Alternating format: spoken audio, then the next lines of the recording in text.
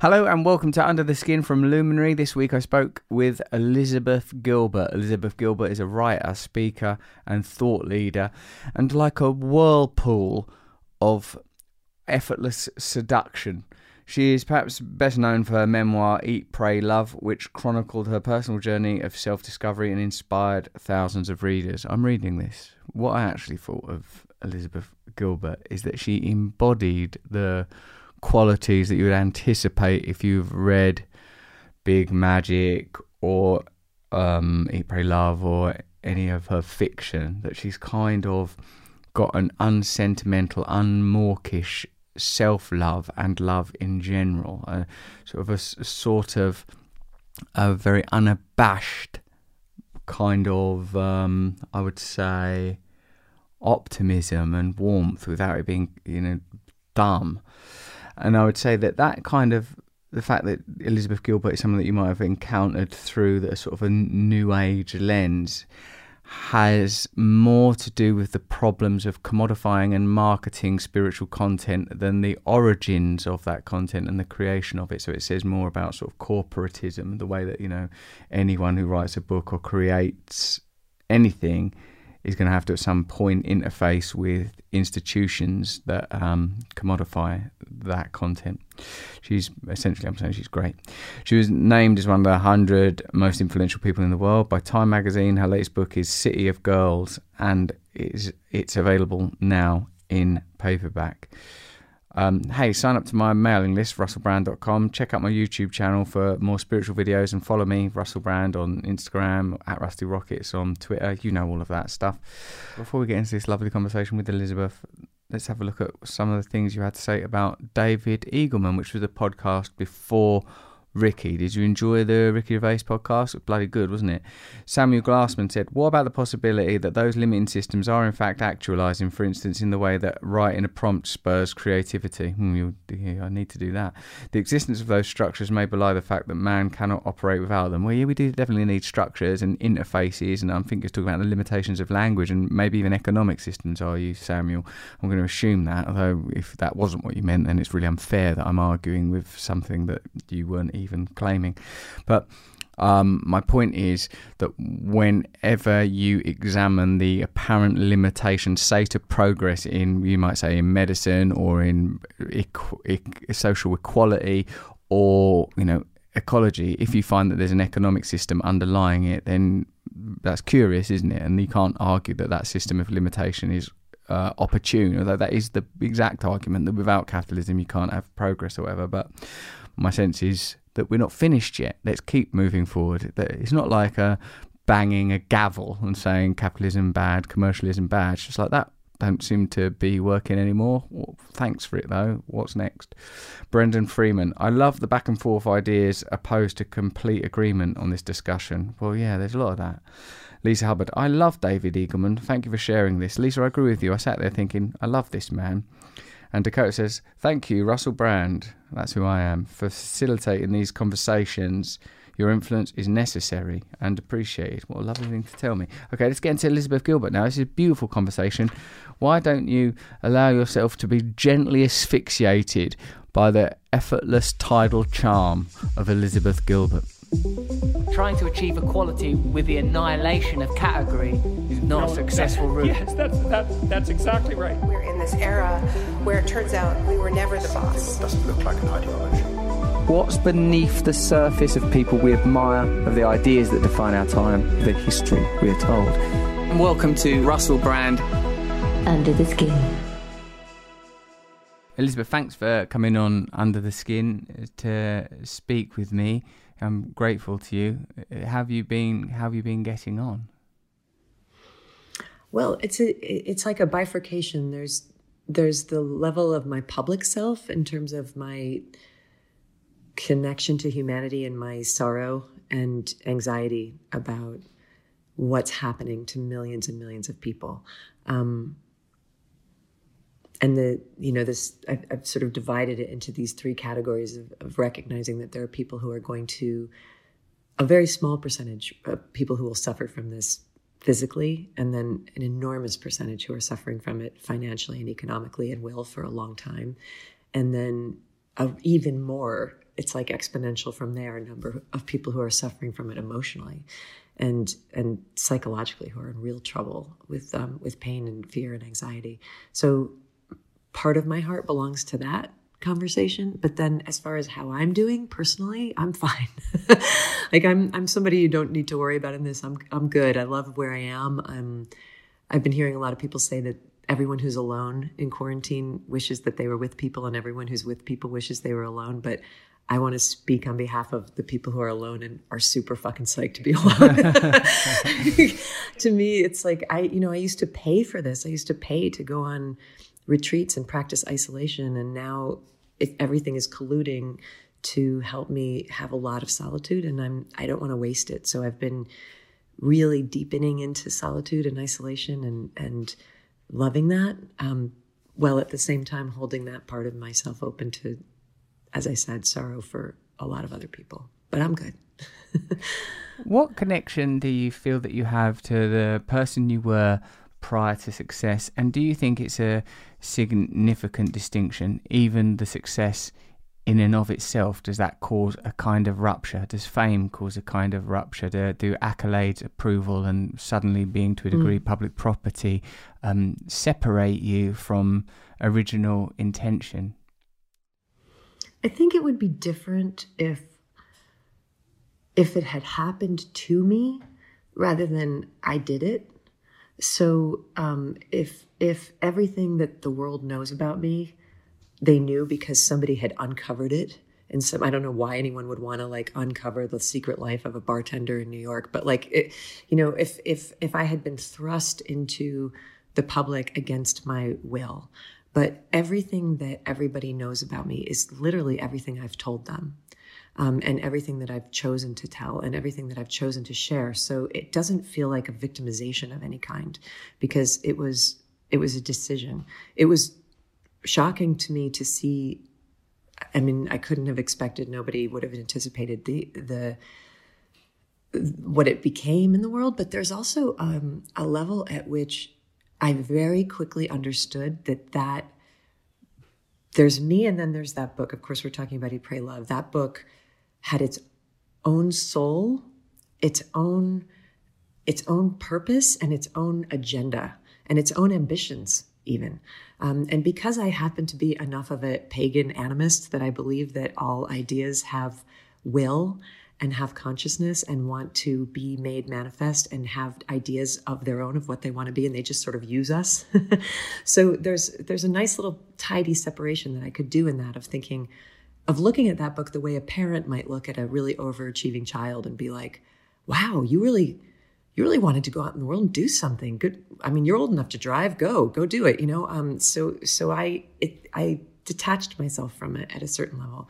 And then on the worldly level, I would be really disingenuous if I didn't say that it made my life a lot better, because it made me independently wealthy. And that's not a joke, like to be able to be an artist, and especially a female artist, who I never again have to worry. I get to do whatever I want. I get to make whatever I want. I get to create whatever I want. And I live simply, so it's not a struggle. That gift is so worth whatever tiny inconveniences came from it. And then the last thing I'll say is that I'm not that famous. I'm not a Kardashian. I'm not you. I can walk around anywhere, and it's very rare that people recognize my face. So it hasn't been it's a perfect amount of famous that doesn't actually ruin your life in a big way. So once again, I will just say I'm good. I'm all right. With the pagan animist perspective, seeing ideas and creativity as sort of having their own inherent consciousness, is that something that you have always intuited and understood, or is it something that you have slowly understood? And how does that affect the way you approach creativity and relationships? This is my favorite thing to talk about. So I'm doing my body's starting to get jittery with excitement, but it's something that I always intuitively understood, didn't necessarily have language for, and then later discovered is how human beings have regarded creativity essentially forever until the Industrial Revolution, or maybe until the Age of Enlightenment. We can go back maybe to the middle of the 18th century. But prior to that, and then ongoingly in any culture that has managed to avoid being corrupted by the Age of Enlightenment and the Industrial Revolution, that's just how it is. It's how children get it.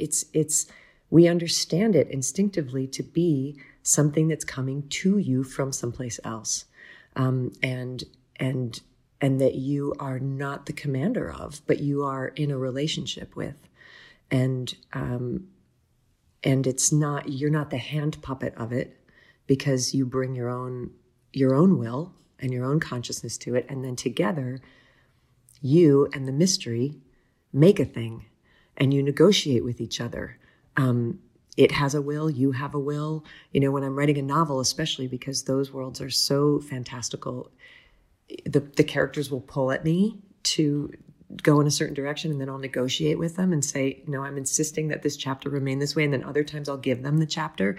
It's a conversation that I consider to be the most interesting possible way that you can spend your life, is to be in constant creative response and conversation with a mystery that I do not understand and don't know the source of, and will never know the source of, but I'm willing to spend my entire life engaged with it. So I did that sort of intuitively. And then what I saw as I went into the world, I saw everyone's tormented relationships with creativity, and I always puzzled at it. People seemed to be in a war with that thing rather than being in a dance with it. And not only that, the war had been fetishized by culture, so that your badge of honor as a serious artist is how destroyed you are by it. And the ultimate badge of honor, of course, is to become the ultimate human sacrifice to it, and become one of the multitudes of creative suicides. And I was like, why do you guys want to fight with something that doesn't want to fight with you? Why don't you just want to talk to it? Why don't you just want to talk to it? Why don't you just want to work with it, dance with it, engage with it, surrender to it sometimes? Why? And I feel like it's really masculine. I feel like it's really modern. I feel like it's really Western. I feel like it's really male. It's this idea of like, we will have dominion over this thing, or one of us has to die, right? One of us has to die in this battle. And I'm not interested in that. I was never interested in it. So you feel that creativity is continually wrangled into a kind of utility, and you see that as a kind of a post-Enlightenment rational repurposing of the mystery. I was curious about Elizabeth, what you were saying about death and the struggle often being a mortal one, by the idea of sacrifice, human sacrifice, the necessity of sacrifice to access divinity. And do you see the presence of that idea in that struggle, or do you think that it's entirely the result of something beautiful that wants to be unfettered coming into collision with more recently acquired impulses and instincts, like you're saying, trying to repurpose it, rather than, do you not think that in its origin creativity has a degree of destruction, like it blazes through the person? Well, I think that the only really honest answer would be we can't know, because if we knew, then it wouldn't be the mystery. So the humble answer would be we can't know. The only way that I would be able to respond to that would be to say, how's that working for you? How's it working for you to see it as a war? Is that you? Are you good there? Do you want to stay in that war? Do you feel you have to stay in that war? Has anyone ever introduced you to some non-romantic, and I'm capitalizing romantic there because that's a really romantic idea, like German romantic idea. Has anybody ever introduced you to a non-romantic idea that's based not in the romance of the blaze but in the love of being a humble and amused and bemused servant and playmate with this thing. And may I introduce some ideas? That's really what my book Big Magic was me sort of raising my hand and being like, and it took me years to do it because I wanted to feel that I had the authority to do it. I wanted to feel like I had enough years with this thing under my belt to be able to say, hey guys, and it is mostly guys, hey guys, there's another way, there's another way where it doesn't have to be based in the fetishization of destruction and self-destruction, or in the war of dominance of you trying to kill this thing or this thing trying to kill you. There's another way. And if you're interested, here's what I've learned, a modest proposal, maybe put down the knife, maybe back away from the burning vehicle. And I know that a lot of people are really scared to put down the knife and back away from the burning vehicle because they associate creativity with that high of the drama and the rage and the fight and the battle and the torment. And they're afraid that if that goes, then they'll just become like a suburban vanilla person who can't make anything. And I don't believe that that's true. I think you may actually have a flowering of more creativity than you've ever had. Have you, in your own relationship with creativity, experienced that destructiveness? And how, and if yes or even if no, how does that relate to addiction, which I understand and accept as a kind of deviation from a kind of creative impulse towards oneness, towards service, towards love, deviated primarily towards ego and self-centeredness.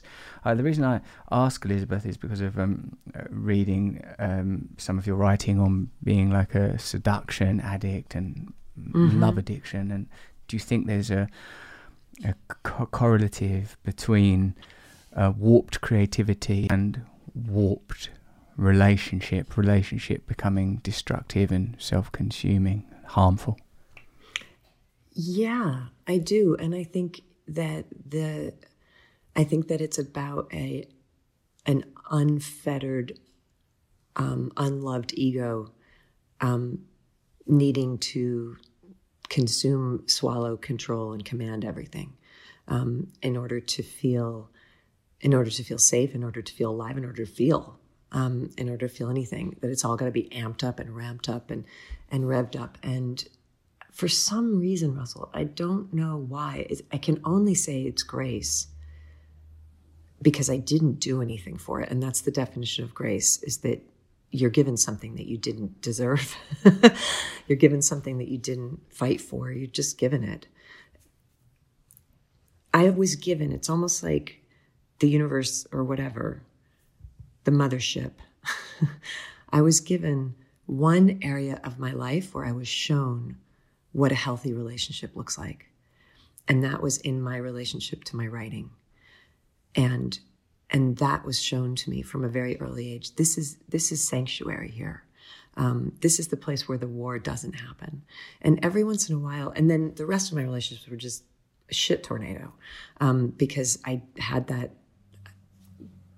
the God-sized hole that I was trying to fill there. And I've often said, God, I wish I could just relate with humans, and I'm learning how to relate with humans with as much detached, gentle, loving amusement as I relate with the muse, where it doesn't have to be such a war, and it can just be like, isn't it interesting that we're here? Like that's the thing, is like, isn't it curious that this is happening? What do you think we can do here? Like this gentle kind of playful curiosity instead of like this battlefield.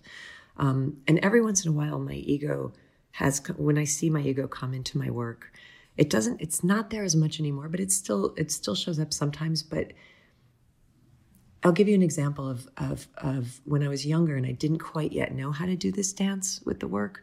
I remember working on my first novel and it wasn't good. And why would it be? I'd never done one before. Like, why would you think you should be able to come out of the gate and know how to do something that you've never done before? And I was probably 75 pages into it, and I was in that place of terrible gap that people get into in creativity, where I had Ira Glass has spoken about this beautifully, where I knew what good was, but I couldn't do it. So I'd been a consumer of writing for so long that I knew the difference between good writing and bad writing, but I couldn't create really good writing yet. I almost could, but I couldn't quite. And so that frustration of that canyon between what you know is good and what you can do, and that's what the struggle of the young artist is my abilities have not yet caught up to my taste, and my sorrow and my disappointment at the fact that I can't create what I see in my mind is like a toddler having a tantrum. It's really frustrating. And I remember being really devastated. My ego, it's a real ego blow, my ego being really hurt and wounded by that. And I wanted to quit, and I was in tears. I mean, I had tears on pages of all my first books. And I remember actually standing up in the room where I was working and it was just this pushback against ego. It was this physical thing I had to do where I just stood up and I said to the universe, I never promised you I would be a good writer. I just said I would be a writer. Okay. So that's all I have for you. And I never promised I would write good books. I just said I would write books. So this book is as good as I can make it. And I'm not going to, it's almost like a jujitsu flip where the ego turned to my own benefit, where I was able to use it in a good way to say, I'm not going to be somebody who goes to her grave with 75 pages of an unfinished novel in her desk drawer. So this book is going to be finished, and it's going to be finished at the level that I can do it. And that's all I have for you guys. And I always sort of refer to like creativity as you guys. It always feels like a mass to me of like very complex spirits. So I'm like, you guys are getting what you're getting, And if you want me to write better books, you might want to like bestow a little more talent on me for the next one, because this is literally as far as I can go. And that stubbornness to say that I would rather have it be done and lacking than to die on the cross of perfectionism, is what made me be able to write my first few books. And now I don't even have to have that battle anymore, because now it's presumed that I'm just going to give you what I've got, and this is the best I have. And like I remember with my novel, The Signature of All Things, there was a character in there. I just couldn't get her right. She was the only person in the book who I felt like I didn't know. And I couldn't download her. I just couldn't. And I did what I could, but I always felt like she was a clumsy, awkward, kind of two-dimensional character. And then my hope was, as I wrote it, was that I would get away with it, because a lot of art is what you can get away with, right? So I was like, maybe no one will notice. Maybe it's just me. And hopefully when people read this book, like they won't see it. They won't see how I patched this thing together in a shoddy way. So I give it to everyone I know who are my first readers, and they all come back and say, we love the book, but this character doesn't work. I was like, fuck, I didn't get away with it, right? Sometimes you do. And then I was like, I gave it to my editor, and he said the same thing. And it was such a lovely thing about the difference of being a mature age artist versus a younger artist, is that I was able to say, you know what, you guys, I actually can't fix this, because I don't have the skill. If I could do this better, I would have, but this is exactly as much as I can do with this character. And no one's going to die from a book that has a two-dimensional character in it. And also there's other stuff I want to do now. So this is the book, this is the book. And then when it came out, the reviews often mentioned this character as being lacking. And the beautiful thing about just owning that is that I could read the reviews and be like, it's so cute that you guys think I don't know this. If I could do this better, I would, but this is all I have. And that's the humility of knowing your limit, which is the opposite of that thunderous, that massive ego that's like, I won't put out anything to the world unless it's, it's Scorsese the night before he released Raging Bull saying, like, if you don't, he literally said, I will commit suicide if you don't give me one more day to edit. Like, I'm not going to ever commit suicide because I failed on a character. I'm interested in doing the next thing because I like the process of it so much that I'm curious about, like, okay, well, that's what, that's what I've got there. Now what? And I wish I had that level of detachment with everything in life, because then imagine just how playfully you could engage with all things, to be like, well, yep, there's a fail. I'd never identified the machismo in that attitude before. I'd always taken it as standards, but of course standards must be derived from an ideal. And I see from what you're saying that there'll be a tremendous relief in approaching creativity from a place of acceptance and not feel the need to posture and not feel like my face flush if I read a negative review, to be free enough to sort of think, I don't care. That was what came. I really like that. That's as good as, if I could write a better book, I would. That's what I always want to say to the critics. Like, you and I are in agreement. This isn't as good as maybe Hilary Mantel could do it, but it's as good as Liz Gilbert can do it in the year 2016. Now, maybe 10 years from now I can do better, but the only way that's going to happen is if I start a new thing, so I'm going to have to let this one go and then go, work my craft in another way. I also like that you were saying that there objectively was a two-dimensional character, that you and every other single person that encountered that character thought, no. And can I say one other thing about it? It wasn't just that I was like, fuck it, I've worked as hard. There was also another thing, which is that what it would have taken to fix that character would have meant that I would have to dismantle the house that I just built down to the foundations, because that's what I would have had to do if I had to go back and undo. And so much of the book was so good, so much of that house was so good, that I feared that if I tore it down to its foundations because of the protest over this two-dimensional character to redo it, I may never get back what was really a pretty cool house. The roof worked, I liked it the way it was mostly, and I'm willing to be okay with that, with mostly. Because you could risk. I mean, if you go, there's that character in Emma Bovary who's, oh no, it's not. It's in the Plague. Appropriate for this moment. There's a novelist who never gets past the first sentence. Maybe it's Emma Bovary. Somebody will know. Don't tweet at me, people. There's a novelist who never gets past the first sentence of his novel because he's trying to make the world's perfect first sentence, and that's the danger that you can get into, is that you end up making nothing, because you won't make anything that isn't perfect. And that's just your ego obstructing you from having what could be a really good time.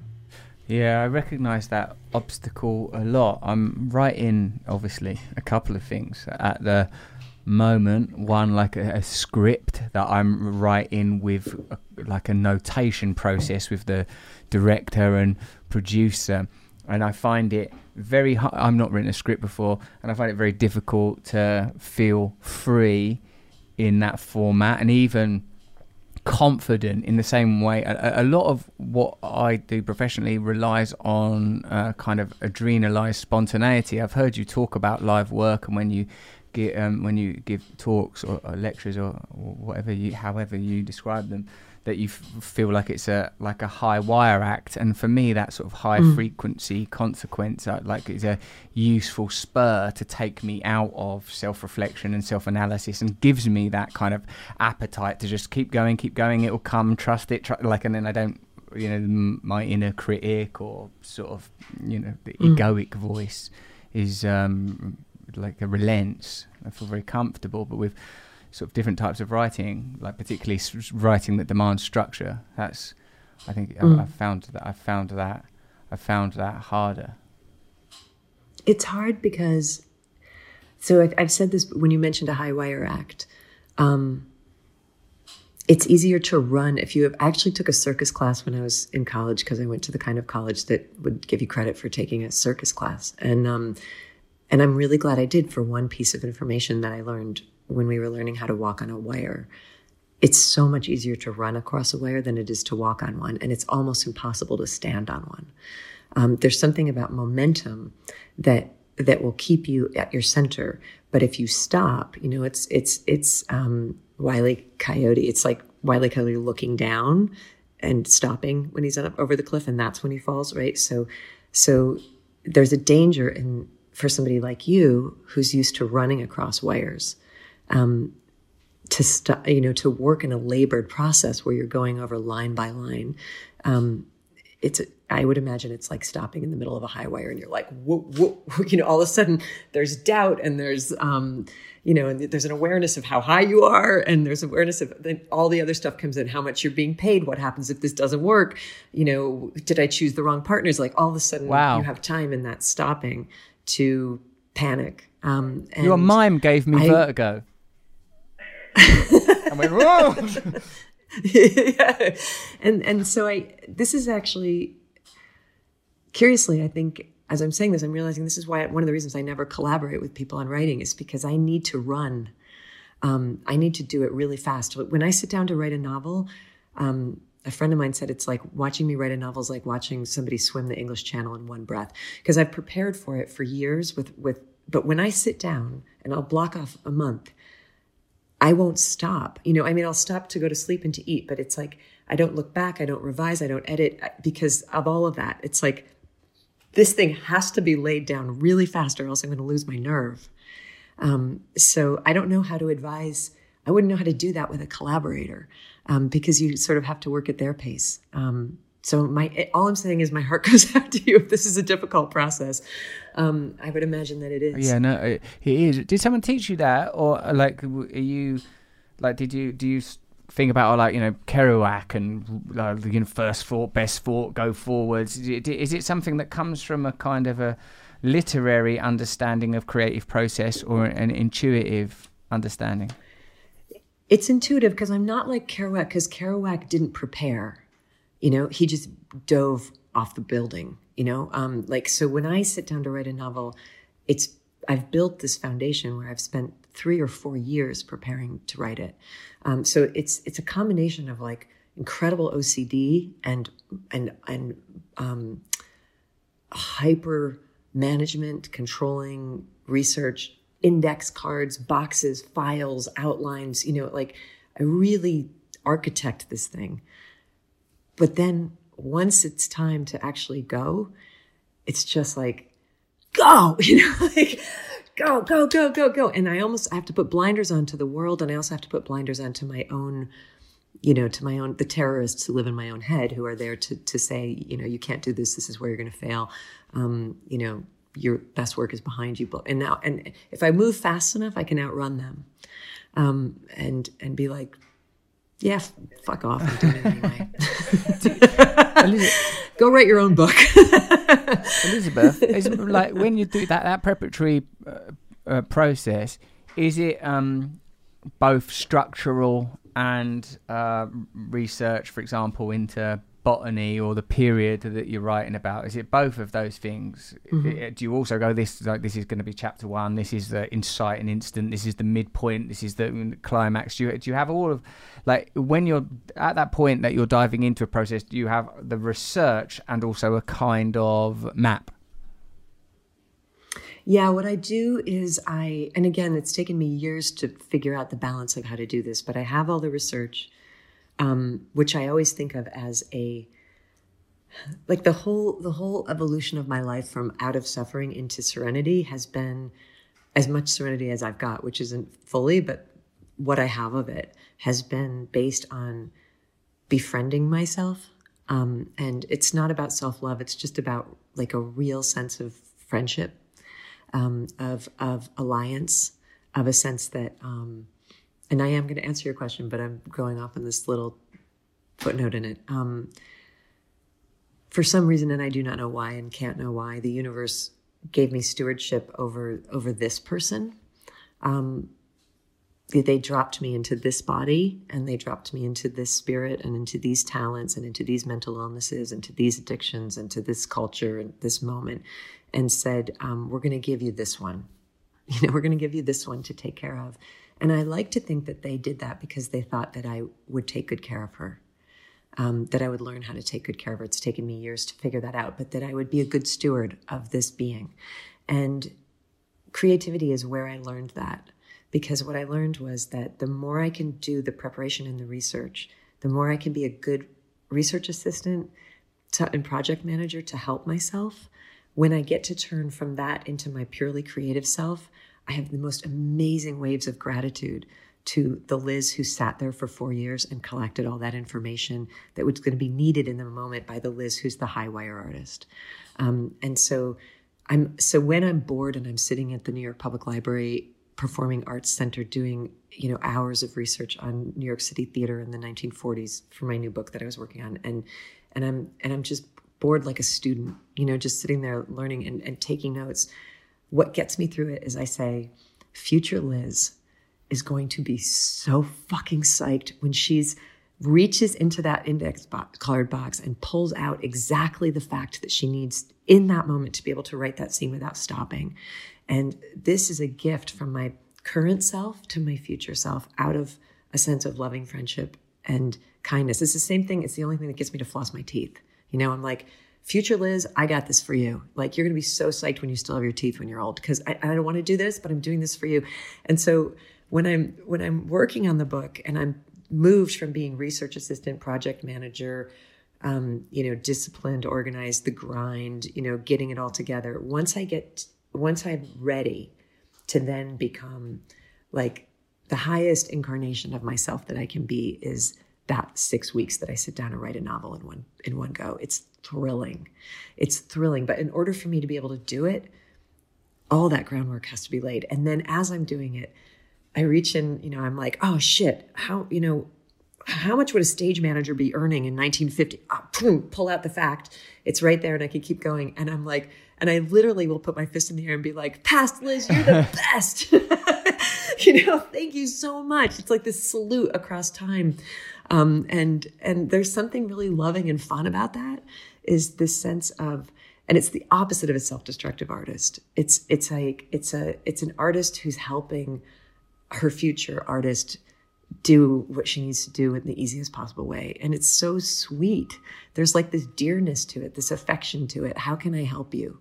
How can I help you in this moment to make this easier, or in a moment 4 years ahead? God, that's really beautiful. You have such a vibrant and awake perspective on yourself and your life, and more broadly life. Where have you noticed in the past that you were acting unconsciously? Is it in relationships when you were younger, in the early part of your life? Is that where you feel like, oh, there I was attaching to people, I was being selfish, I was unaware? Yeah, and I don't want to front like that ended. When I was younger, like that's an ongoing, that's my Achilles heel. And I'm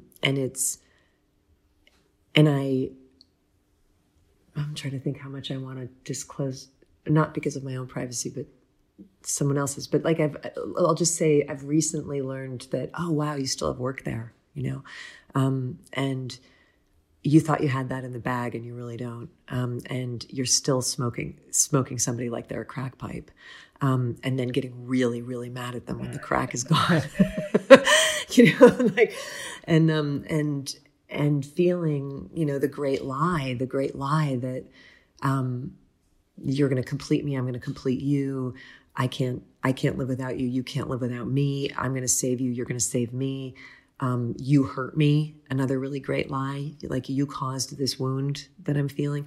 There's a level of consciousness now that at least I have. I'm thinking in a relationship that I was in where at least I had the level of consciousness when I was triggered, when I was upset, when I was grasping, clingy, needy, gross, just desperate and unlovable even to myself.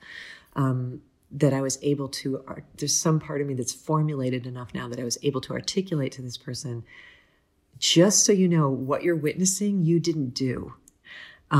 This was established decades before I ever met you. This is pain that I'm in, but it's not pain that you put in me.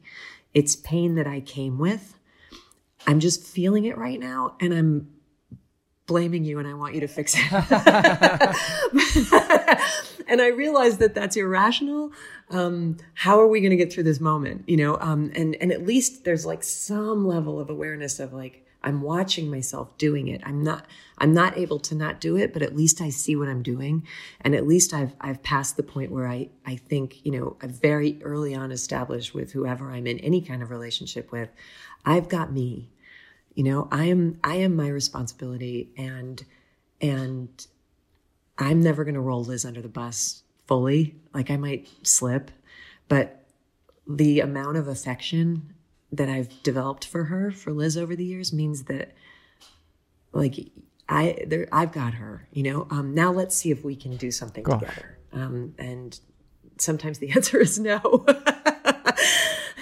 Sometimes, and then it's like, yeah, I just can't. It's lovely that you are not sort of stymied or inhibited by a kind of an understanding of self, say, that requires a kind of condemnation and damnation of the ego in order to access the transcendent.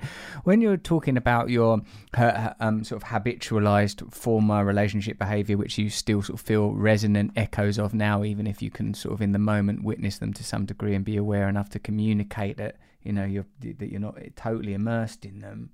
How hard is it to maintain and even encounter that awareness in a culture that doesn't acknowledge or celebrate the sacred but prioritizes the material? What do you think are the consequences, results of living in cultures where sacredness is relegated or neglected and obscured, and do you think it has a relationship to what you're saying for trying to create sacredness in personal relationships or romantic relationships? That's such a beautifully articulated question. I think the answer is just like yes. I think that our culture is so broken, and it's not its fault. It's not its fault. There's an innocence in it, as destructive as it is, as toxic as it is, as has many lives as it's claiming. We didn't do it on purpose any more than an addict becomes an addict on purpose. And the culture isn't doing its violence at us.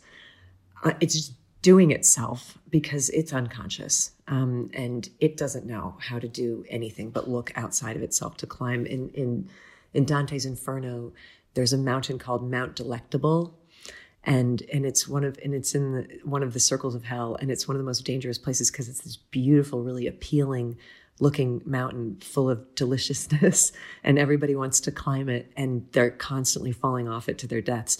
And our entire culture is Mount Delectable. Our entire culture is like everything you're being told that you should want, that will make you happy. And we're so clever and we're so resourceful with our technology that we've managed to create just delectable after delectable after delectable after delectable. From a friend of mine in recovery says, she says, in my life, if it's not a martini, it's a man. If it's not a man, it's a muffin. If it's not a muffin, it's a MasterCard.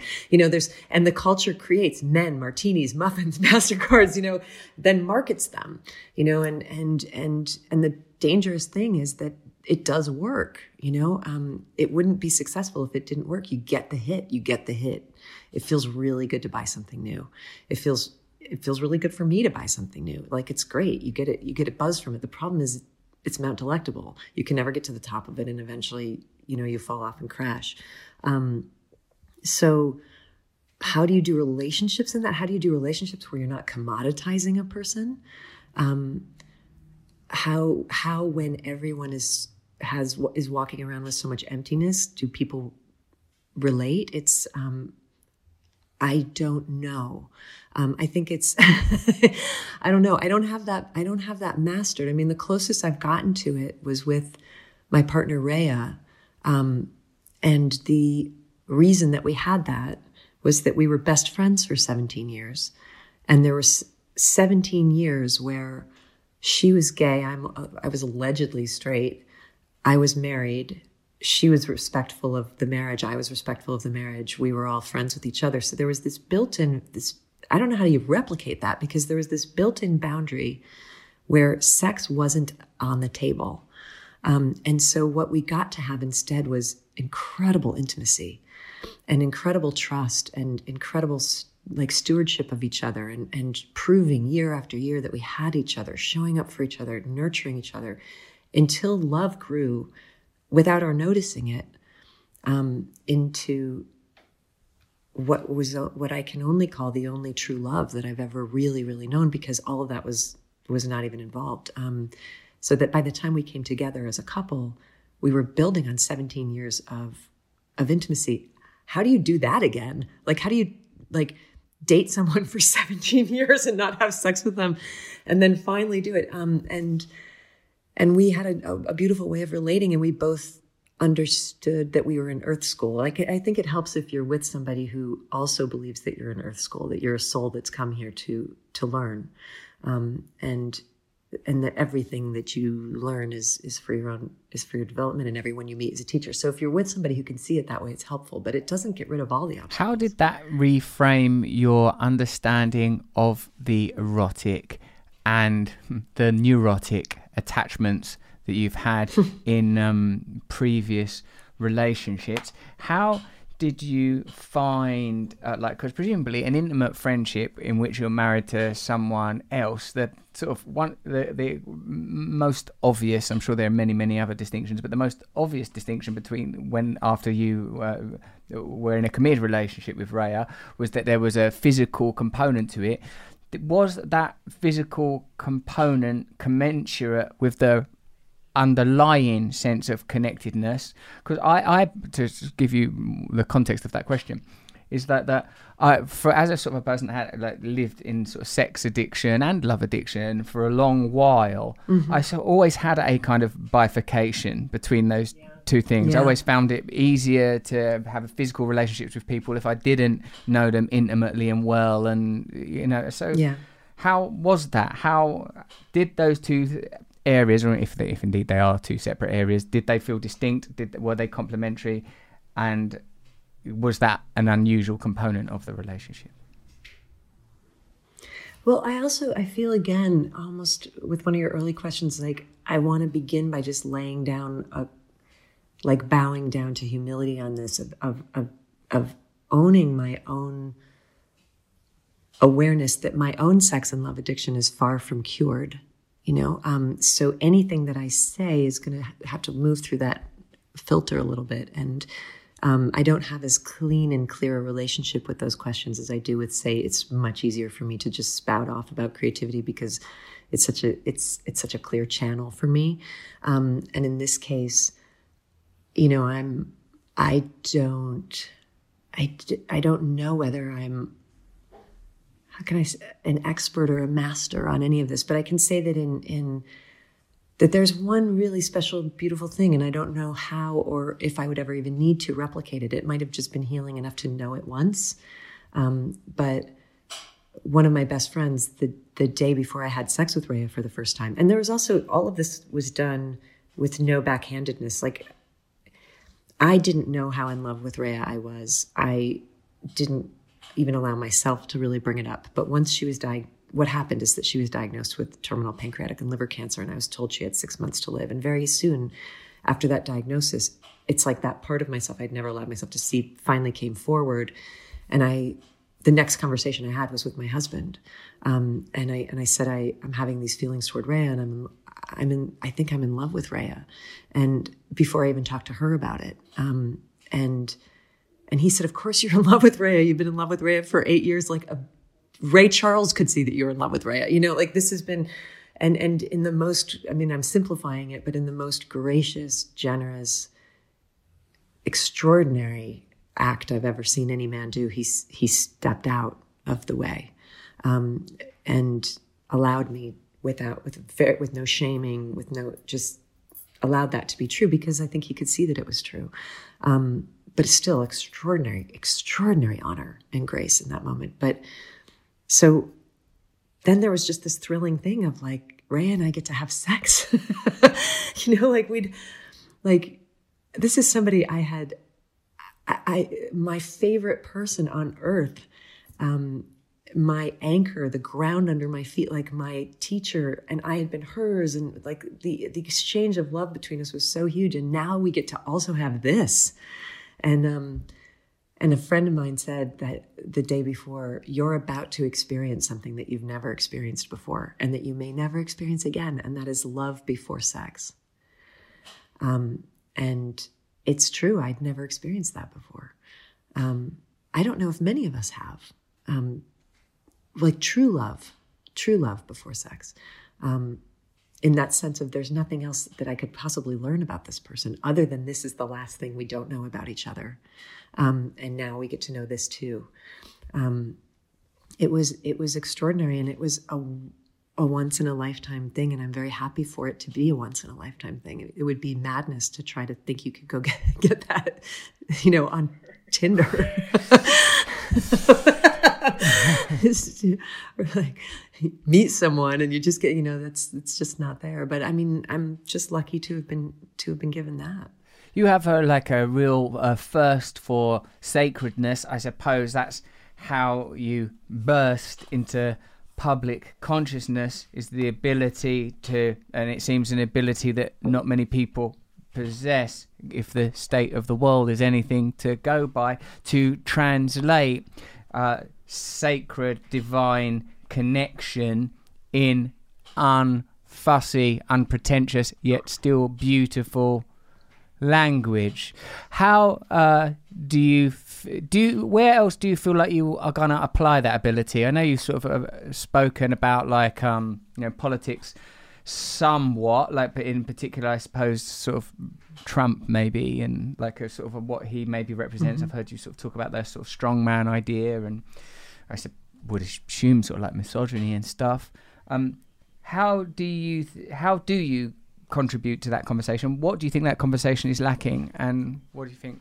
What the hell is going on? Okay, so a couple things I'm really bad at. One is social engineering, world building, world changing. I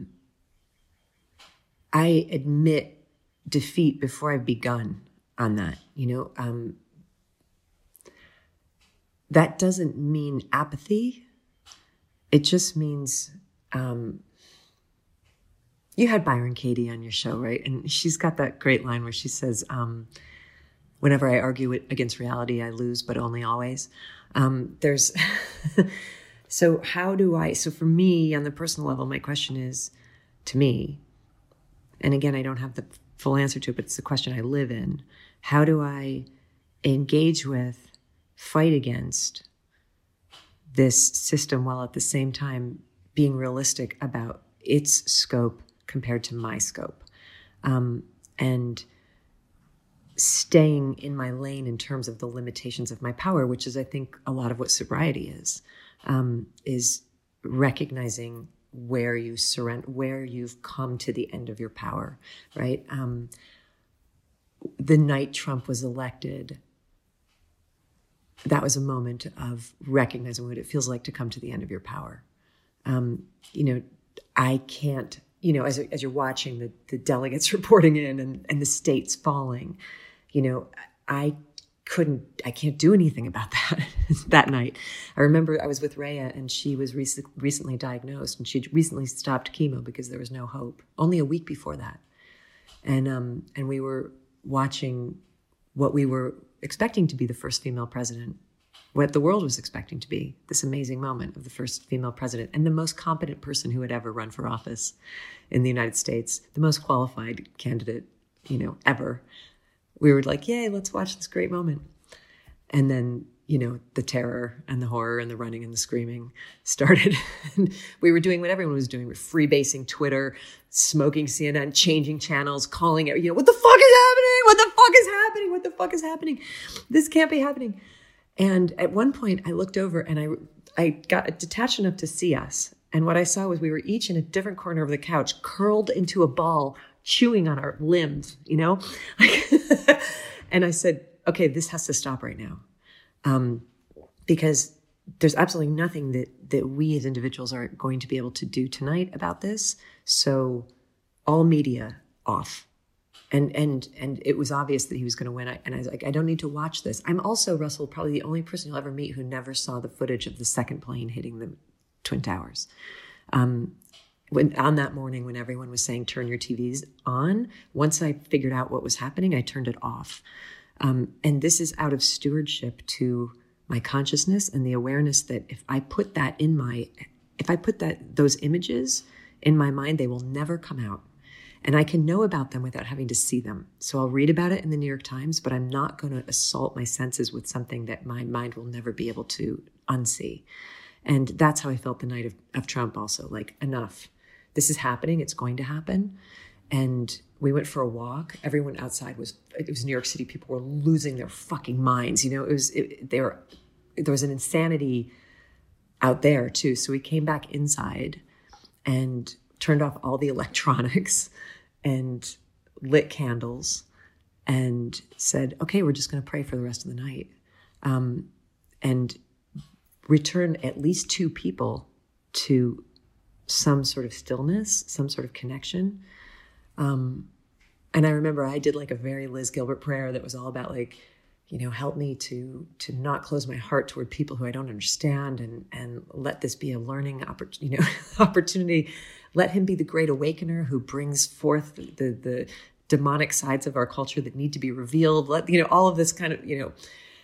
And then Rhea stands up, and Rhea, you know, former speedball heroin junkie, you know, formerly homeless, prison inmate, badass, Detroit, Syrian, lesbian, Arab, you know, just fierce, like just this very different energy than my energy, and terminally ill, who had just gotten rid of her chemo the week before and just had decided to live until she died, and knew that she was on very much borrowed time.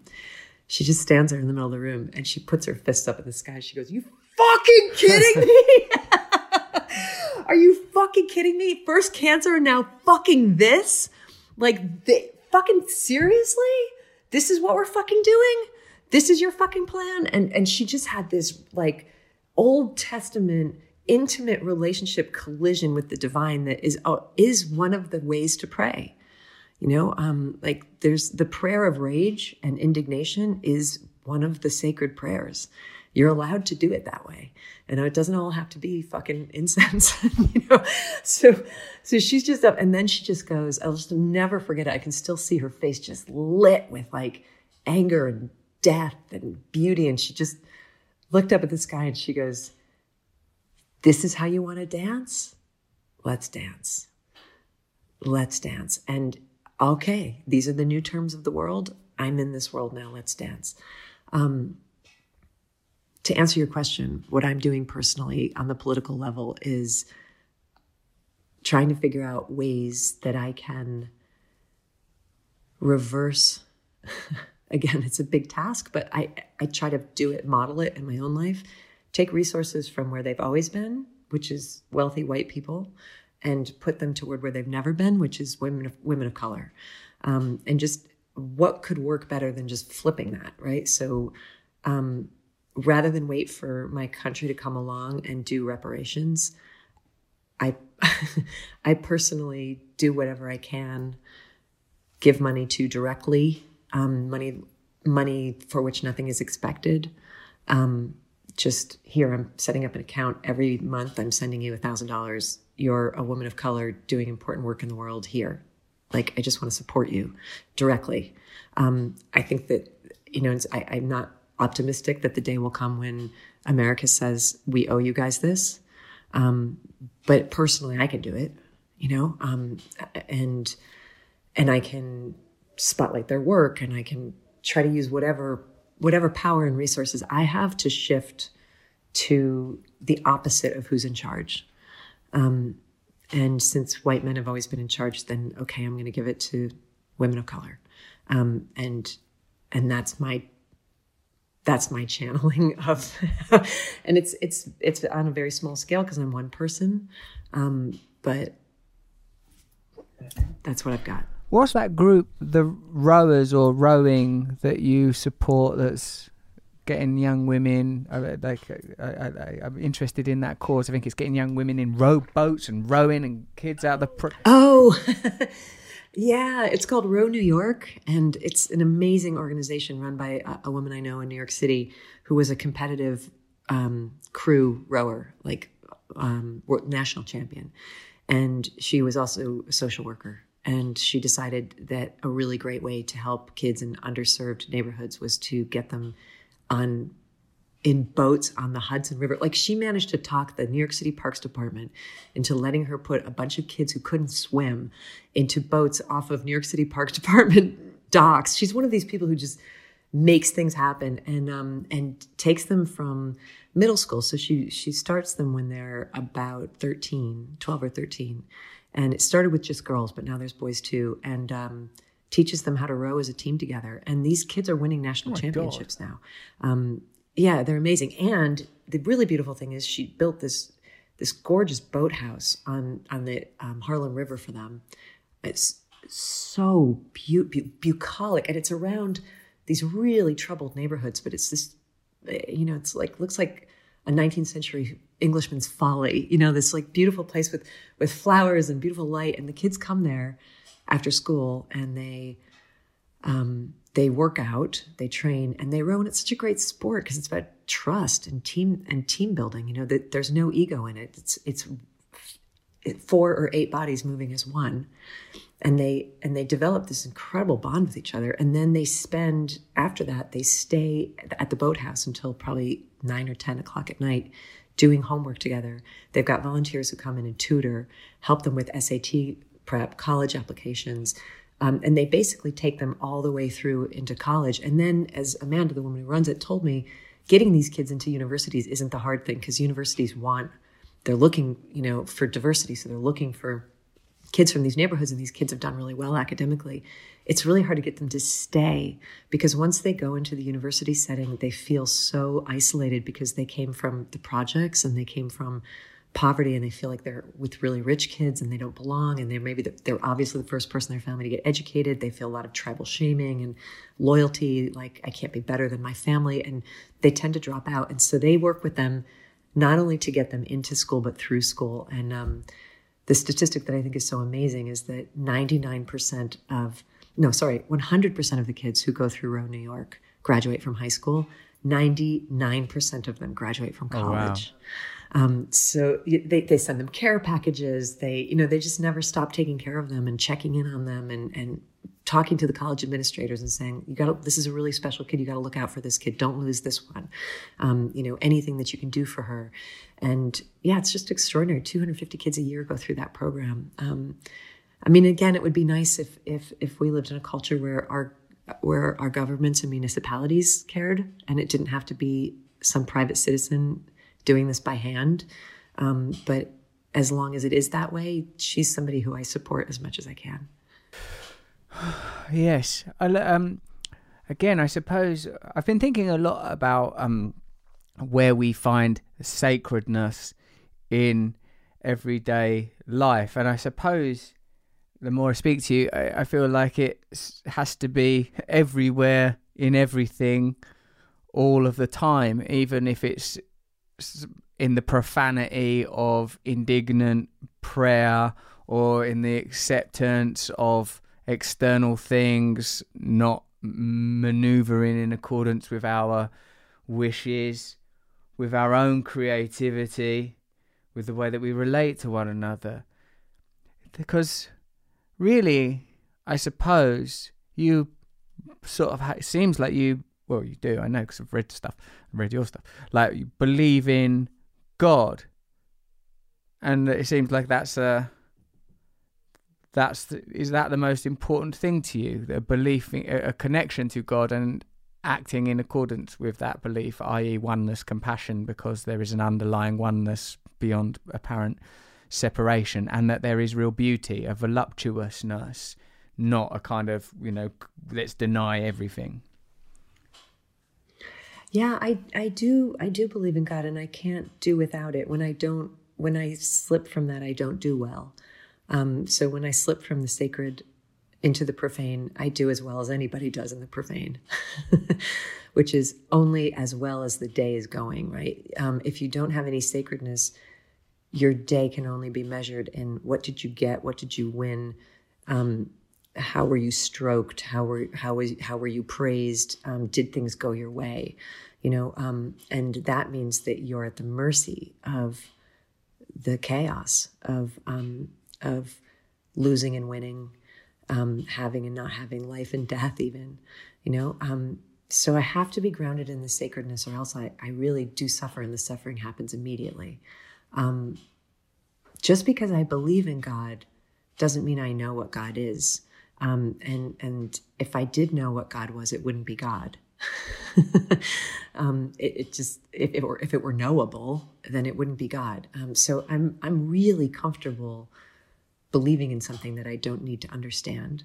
My best friend and I have a line that we always say: if you want to take a really quick day trip to hell, just ask any question that begins with the word why.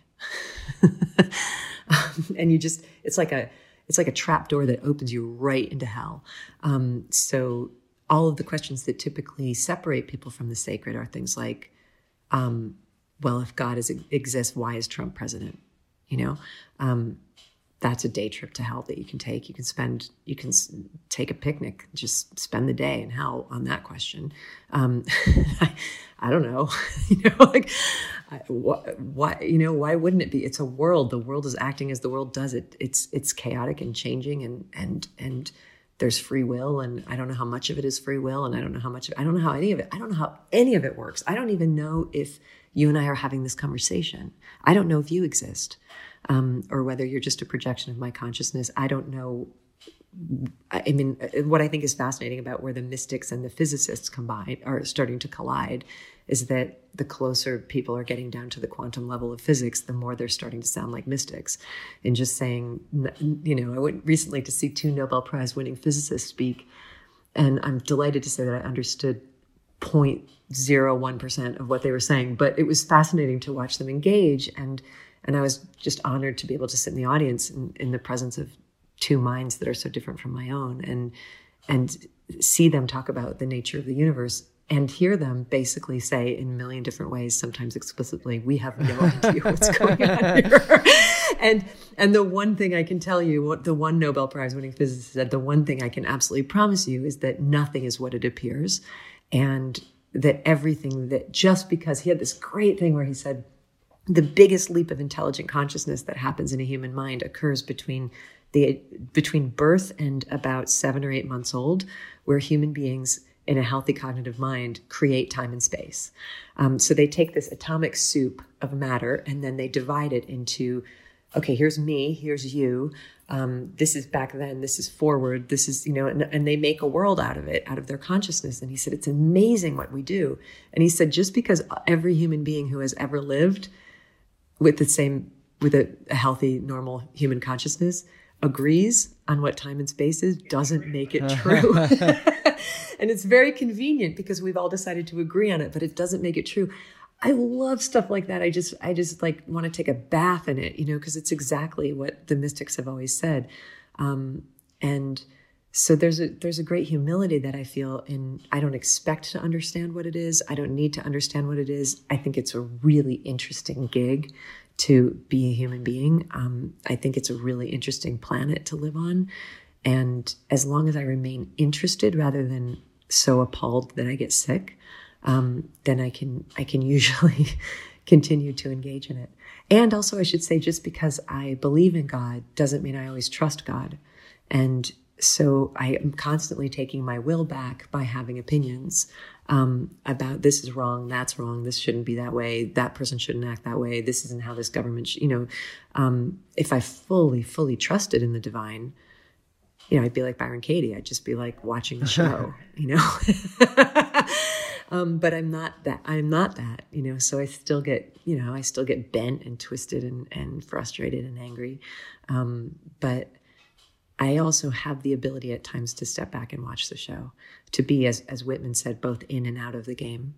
I love the way Ram Dass speaks about it too, of can you embrace your karmic predicament? Can you know that none of this is real and at the same time live a good life and be like, okay, I'm not really this person, but since I'm playing this role, how can I play it well?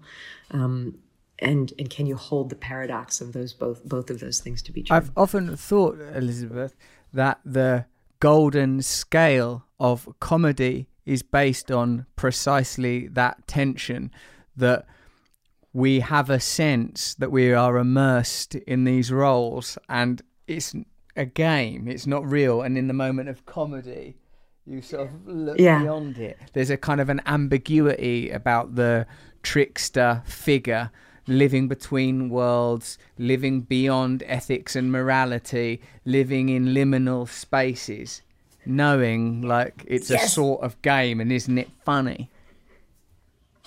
I looked up, I'm fascinated by the trickster, and I'm also fascinated, I wrote in Big Magic about the difference between the trickster and the martyr, right? So the trickster, me being a trickster creator, means that I can say to a reviewer, I know, isn't it funny that I don't know how to write a character that isn't two-dimensional? Huh.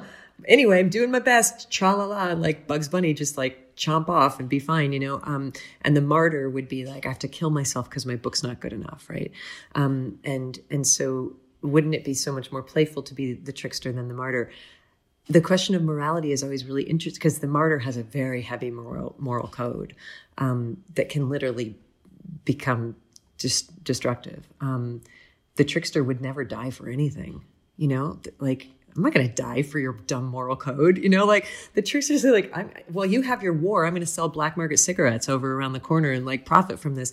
And I remember looking up the trickster icon once, the iconography of the trickster. And I found this really great website that had all the gods of history on this massive chart and like who they are, what is their avatar, when were they first, you know, all of them. And so there was this whole category on tricksters. And there were, you know, there's fox and there's the hare and monkey, you know, all the animals the crow, all the animals that have represented trickster energy over the years. And there's this one African deity that's centered in the hare that they think actually came along with the slaves to the American South and became Brer Rabbit because it's an ancient African trickster god. And one of the things on the chart says, what is the morality of this god, right? So, and it'd be like, you know, this is evil, good, punishing, blah, blah, blah. So they get to the trickster rabbit and the chart, it says, what is the morality of the trickster rabbit? And it says, none, maybe doesn't care. Maybe didn't care about morality. And that was it just filled me with joy because when you encounter that, it's beyond morality. It's just, maybe doesn't care. Maybe just wants to play with form. And to turn the reality upside down. It's so joyful to be in the company of that, and that's comedy. Yeah, because maybe doesn't the care. martyr will die because it's the morality is an absolute reality. There are absolutes here on this frequency, in this realm. The trickster knows this is but one of many, many, many potential realities, and we're connected to the absolute. So it's all kind of funny. I like that. I like that there is a sort of possibly an essence to comedy about the revelation of an ulterior realm that is sort of nihilistic. So you can laugh at anything if what's underlying it is not a sort of a sense of cruelty and hierarchy within this sort of declared space, but a kind of reference to what's beyond it. Rhea was saying, I mean, there was so much laughter even going up to, I mean, tragedy, tears, and for her re-dipping into addiction as well. I mean, it was a harrowing experience the last 18 months of her life, but there was also a lot of laughter in it. And we just coined a phrase, if you can't laugh at death, get out of show business. You know? And this whole world is show business. Like there's a level at which it's like, oh, well, you know, and there is that great, beautiful thing, which you do so very well, you know, and I can't believe I'm about to give you advice. Please do. But oh well, it's coming out. But it's just, I know how seriously you take social activism and how seriously you take politics and how you've positioned yourself in that in a real way. I just don't become a martyr because we really need you to remain a trickster because so few people are intuitively that, you know. I mean, I might be straying out of my lane here, but that's so obviously to me what your great service is. So just don't die for anything, you know? Thank you. That's a good tip because sometimes the ego and the narcissism would love a bit of the old martyrdom. Wouldn't it be nice? It just doesn't, you know, I don't know. Just don't die for anything. Just don't die on any hill. Like don't, in the same way that you decided not to die of your other addictions, Don't become a political martyr. Not even now, not even in this climate. Just keep some play in you, because you really, really help us when you do that. Thank you, Elizabeth. Thank you. That's such a beautiful, beautiful compliment, and it hit home. It hit home. I felt it sort of like in there somewhere. Thank you very much. I'm going to take that very seriously. Elizabeth, thank you so much for being so generous with your time and with your gift and with your beauty. And I bet you were a very, very good seduction addict, because after only an hour with you, I'm willing to walk away from everything.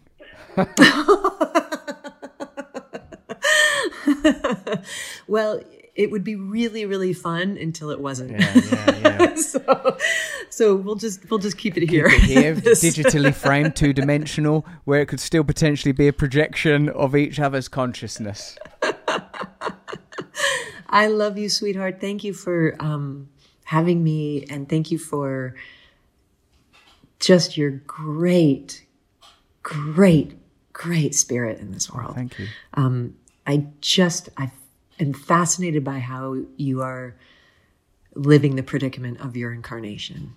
I'm really fascinated by it, and I'll be watching, because it's a great show. Thank you. I'm taking the trickster advice. Russell Brand show is a great, great, great show. Whether you're on or off stage. So bearing in who do you have your there? advice in mind, they're going to be a lot more this and a lot less this. Yeah. Hey, wait, you know what? Speaking of that, you just pointed to Christ. I said to a friend of mine who's a really progressive pastor, one of the things that's missing in Christianity is there's no trickster. And he said, no, Christ was the trickster, because Christ was the one who came and was the radical and was the rebel. But then the system made him into the martyr. But his original role was trickster, wordplay, paradoxes, parables, taking everybody who's out of power, putting them into power, flipping the paradigm. And I was like, oh my God, I never realized Not that. really dead. Yeah, exactly. Not really dead. Exactly.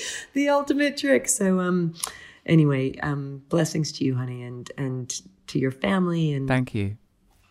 Thanks for listening to Under the Skin with me and Elizabeth Gilbert. Let me know what you thought of it on Instagram. Tag me, tag her, tag everybody. Just say tags around like a lunatic, like you're at an orgy of tagging.